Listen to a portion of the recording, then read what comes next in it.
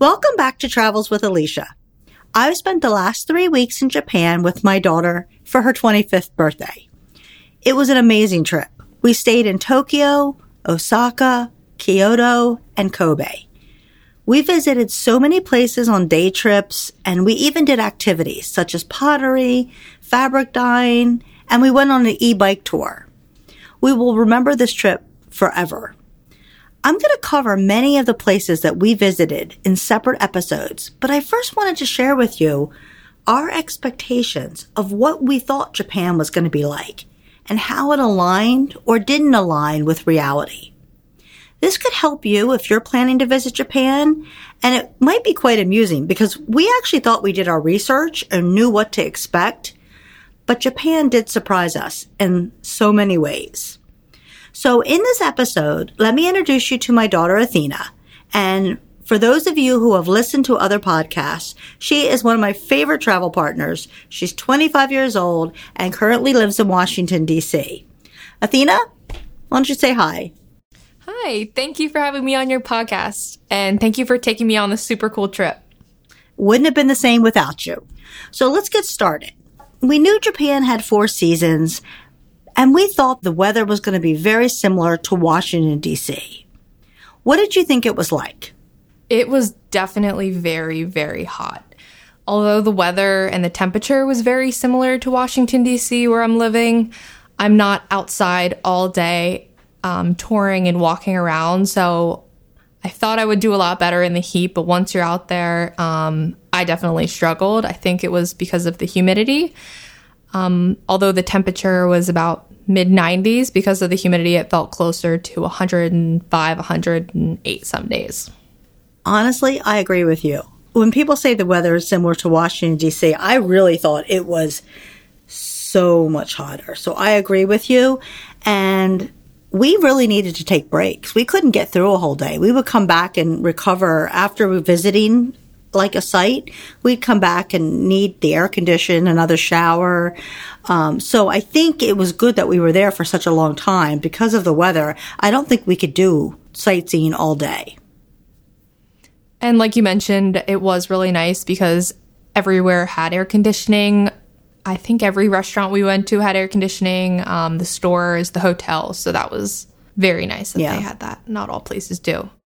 So I think that, I think we knew it was going to be hot, but I think reality was a little bit shocking. I don't think I expected that much. So the next thing we'll talk about is what was our impression of each of the cities that we visited, and then what were they really like? So the first city I'll mention is Tokyo, and we thought it was just going to be this very large modern city. What did you think, Athena? So I also expected Tokyo to be a very futuristic feel, very modern with like brand new high rises. But once I got off the plane, I definitely felt maybe a little disappointed because it's not exactly what I expected. It's a bit older. It's still very beautiful, but just not what you think of when you think of a modern city. However, there were different aspects of it that I felt were more modern than a lot of cities in the U.S. So, for example, the toilets are all Toto toilets, even at, small restaurants or local places, public transportation, like in the train stations and stuff. So I thought that was funny.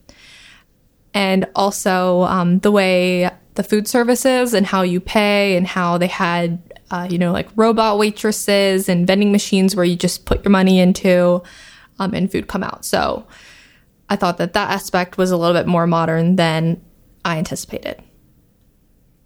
So that's an interesting perspective. And I agree with you. I think I expected more sky rises, and I have found out that only one section of Tokyo does have those very tall buildings, and that's because of the earthquake. It's very earthquake prone, and so in only one small area of the city is the ground hard enough that they can actually build skyscrapers. So that's part of why it didn't have maybe the look that we thought.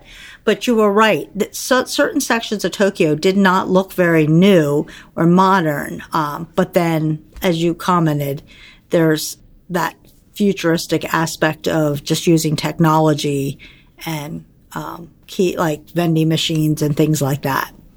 So the next city we went to is Osaka. And Osaka, the impression was that this is the food capital of Japan, and this is where you're going to find the best food. What did you think, and what was reality? So initially when we got to Osaka and we went out looking for the different types of food and vendors, we both noticed that it felt kind of carnival-y or similar to a boardwalk in the US. So that wasn't our favorite type of vibe, but it was nice that there was a lot of different options to choose from. So for me, I agree with you, Athena. Of the 4 places we went, this probably was my least favorite, even though I really enjoyed it. And I actually enjoyed, and I think you did as well, some of the day trips we did from there. But I will say the one thing I did like about it is we did go to one of the food markets with all the seafood. And they had some really good seafood that you could get, and I did enjoy that a lot. Yeah, that was very fun. The next city we visited was Kyoto, and that's known as being very traditional and cultural. I really liked Kyoto. I thought it was very pretty. Like you said, it had a lot of the traditional aspects, like the town when you walked around. I know they're famous for a very traditional looking Starbucks, for example. We didn't see that, but it definitely had a different feel to Tokyo and Osaka. I agree. I really like Kyoto, and I did see, and we actually did a bike tour through the very traditional area in Kyoto, so that was kind of fun, seeing things that were less touristy. But I think what surprised me is it did have a modern side. Where our hotel had this beautiful modern train station, and it was just very different. So I didn't expect that, and I enjoyed having a mix of both traditional and modern. I also really enjoyed learning about the geisha girls who are traditional to that area and how there's not that many of them left. But if you do see them, they are typically in Kyoto. Our guide gave us lots of good information, and it's always good to do some local tours. So the last town we visited was Kobe. And what did you think of Kobe? Because I'm not even sure we had an expectation or an impression other than they might have good meat there and we're going to try beef. Yeah, I know, that's funny.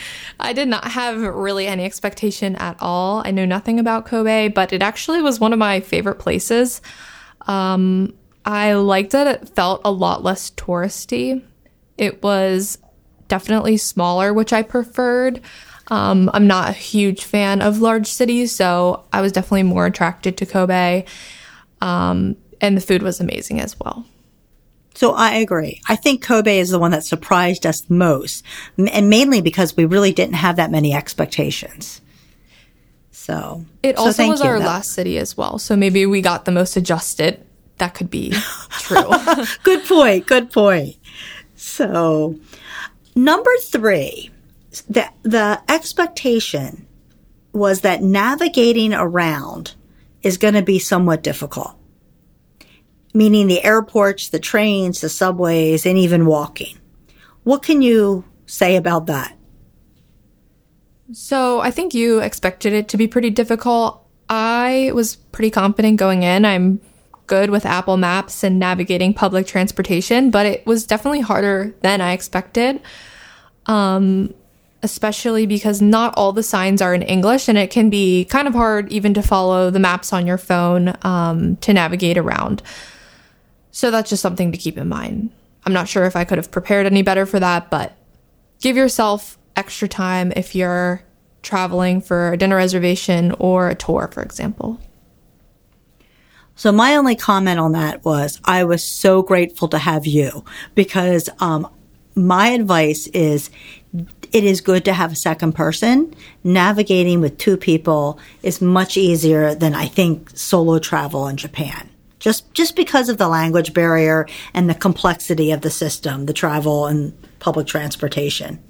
Another thing I noticed is that we struggled a lot navigating, but we found that the people were very friendly and helpful, even though a lot of them didn't speak any English at all. But they were pulling out their phones and trying to use translate apps to help us, point us in the right direction. Some people even took us all the way to where we were trying to go. So that was kind of nice and surprising. And there's also employees that work in the trains as well. Oh, yeah, that's true. That was very helpful. One thing that I found kind of surprising about the navigation and made it very difficult is that people actually walk on different sides of the sidewalk or stand on different sides of the escalators depending on the city. I was very confused when I noticed that's right. that. It's all Japan, but some cities staying to the right, other cities you had to stay to the left on the escalator. And so you just had to follow what other people were doing. So I do have one last comment about navigation. We purchased the JR Rail Pass and Metro cards. So the JR Rail Pass is a tourist thing that you can buy ahead of time before going to Japan, and you can turn it in for a certain number of days. And we bought 21 days. This pass, at least for 21 days, is relatively expensive. It was about $450 a person. We did not get our, I'd say, money's worth, because if you added up all the times we used it, it wouldn't have equaled $450. But I will say it made such a difference. I actually do recommend it because it made such a difference in not having to worry about what train we were on. Do we need to buy a ticket? Putting cash in these train kiosks. All this would have been just much more complicated. Also, you need a Metro card, and we bought IC cards and loaded some money on. So between the two Rail Pass and the Metro card, we could basically just go anywhere and one of them would work. And we didn't have to sit there and try to figure out what ticket to buy.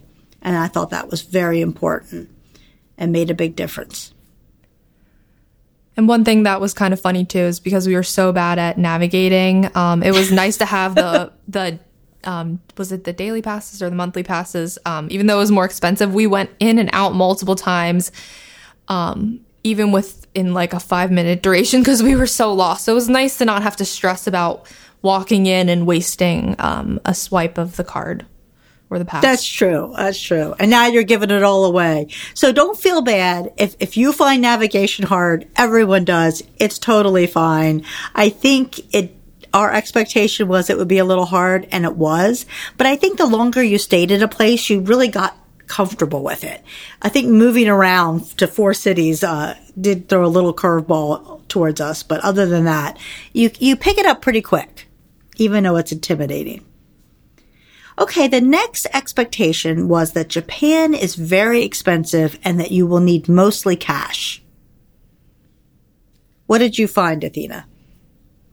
So speaking towards more of like the activities and souvenirs, I think I found it much more affordable than I anticipated. I think I just heard that it was an expensive place to visit. And I guess we had a really good US yen conversion rate at the time. But one funny thing that I will remember forever is my $2 chicken parmesan dinner. Although the quality was questionable, I just think that was so fun. We had much more expensive meals as well, but that was, I think, one of my favorite cheat meals.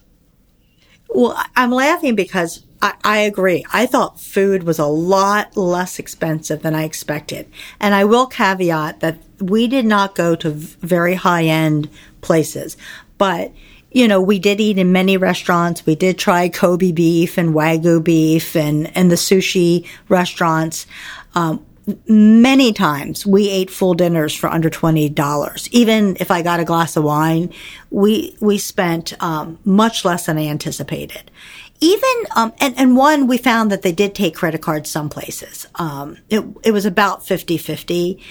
You did not need cash everywhere. Even the 7-Elevens, grocery stores, all those type places always took credit cards. I will make one comment on hotels.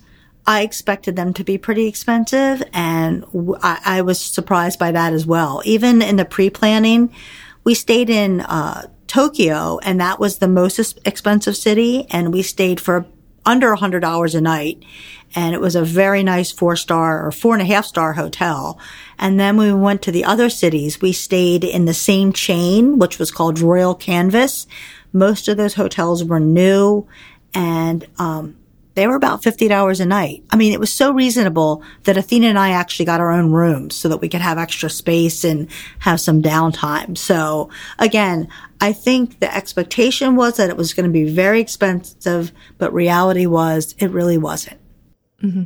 So number 5, our last expectation here was around the people. We assumed, and what we understood was that they're very conservative, polite, mask wearing, and that they did speak some English. So Athena, what was your actual experience? So in terms of dressing conservatively, that was very true.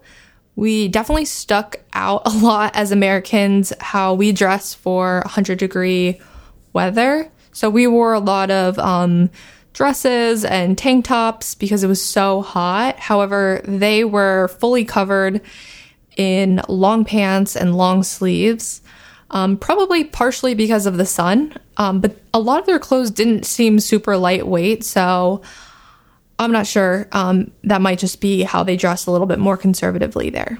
I also expected them to be very polite and helpful, and we definitely found this to be true. Like I mentioned, a lot of the locals went above and beyond to help us when asking for directions or just trying to communicate. So even when they didn't speak English, they really tried their best to help us out. However, I did notice it's very different in terms of hospitality, like at restaurants or at the hotels. I don't think customer service is the same in the US, obviously, as in Japan. So maybe lowering expectations a little bit. Not that anyone was rude or anything, but you definitely won't be waited on as you would in America. Agree. And for me, one of the big surprises was, honestly, I thought everyone would be wearing masks. And really, in reality, only about 20% of the people were wearing masks. So that was actually a pretty big shock to me. I actually ordered tons of N95 masks because I thought we'd be wearing them on the trains or buses, and we really didn't need to. So that was a big difference from what I actually thought. So now we've basically covered our 5 top expectations versus reality. I just have a few more questions, Athena, that I just want to ask you that will maybe give some additional information to people. One is, what was one additional thing that surprised you or you wish you knew more about before traveling to Japan? The number one thing that surprised me when I got to Japan was the lack of pools, but the popularity of onsens. And I think that's just because of my lack of research before going. So when I arrived, I had bathing suits packed and whatnot, but I learned that these onsens, which we had them in, I think, most of our hotels, they were like medicinal spa baths. However, you don't wear any clothes. So that totally shocked me, and I was very hesitant to try that. But I just embraced it. It was part of the culture. I needed to relax. And it was really interesting. Yeah, I was really proud of you. You really got into experiencing the Japanese culture. And again, our expectation is that the Japanese people are very conservative and shy and did surprise us a little bit. But this is just a practice there. And it was cool that you embraced it. I really like that. One other thing, it was separated men and women. Oh, that's true. 2 separate ones. So, I think that's something. So I'll pick a different one, and it's not as interesting as the one you picked, but I was, I think, surprised at the lack of diverse food.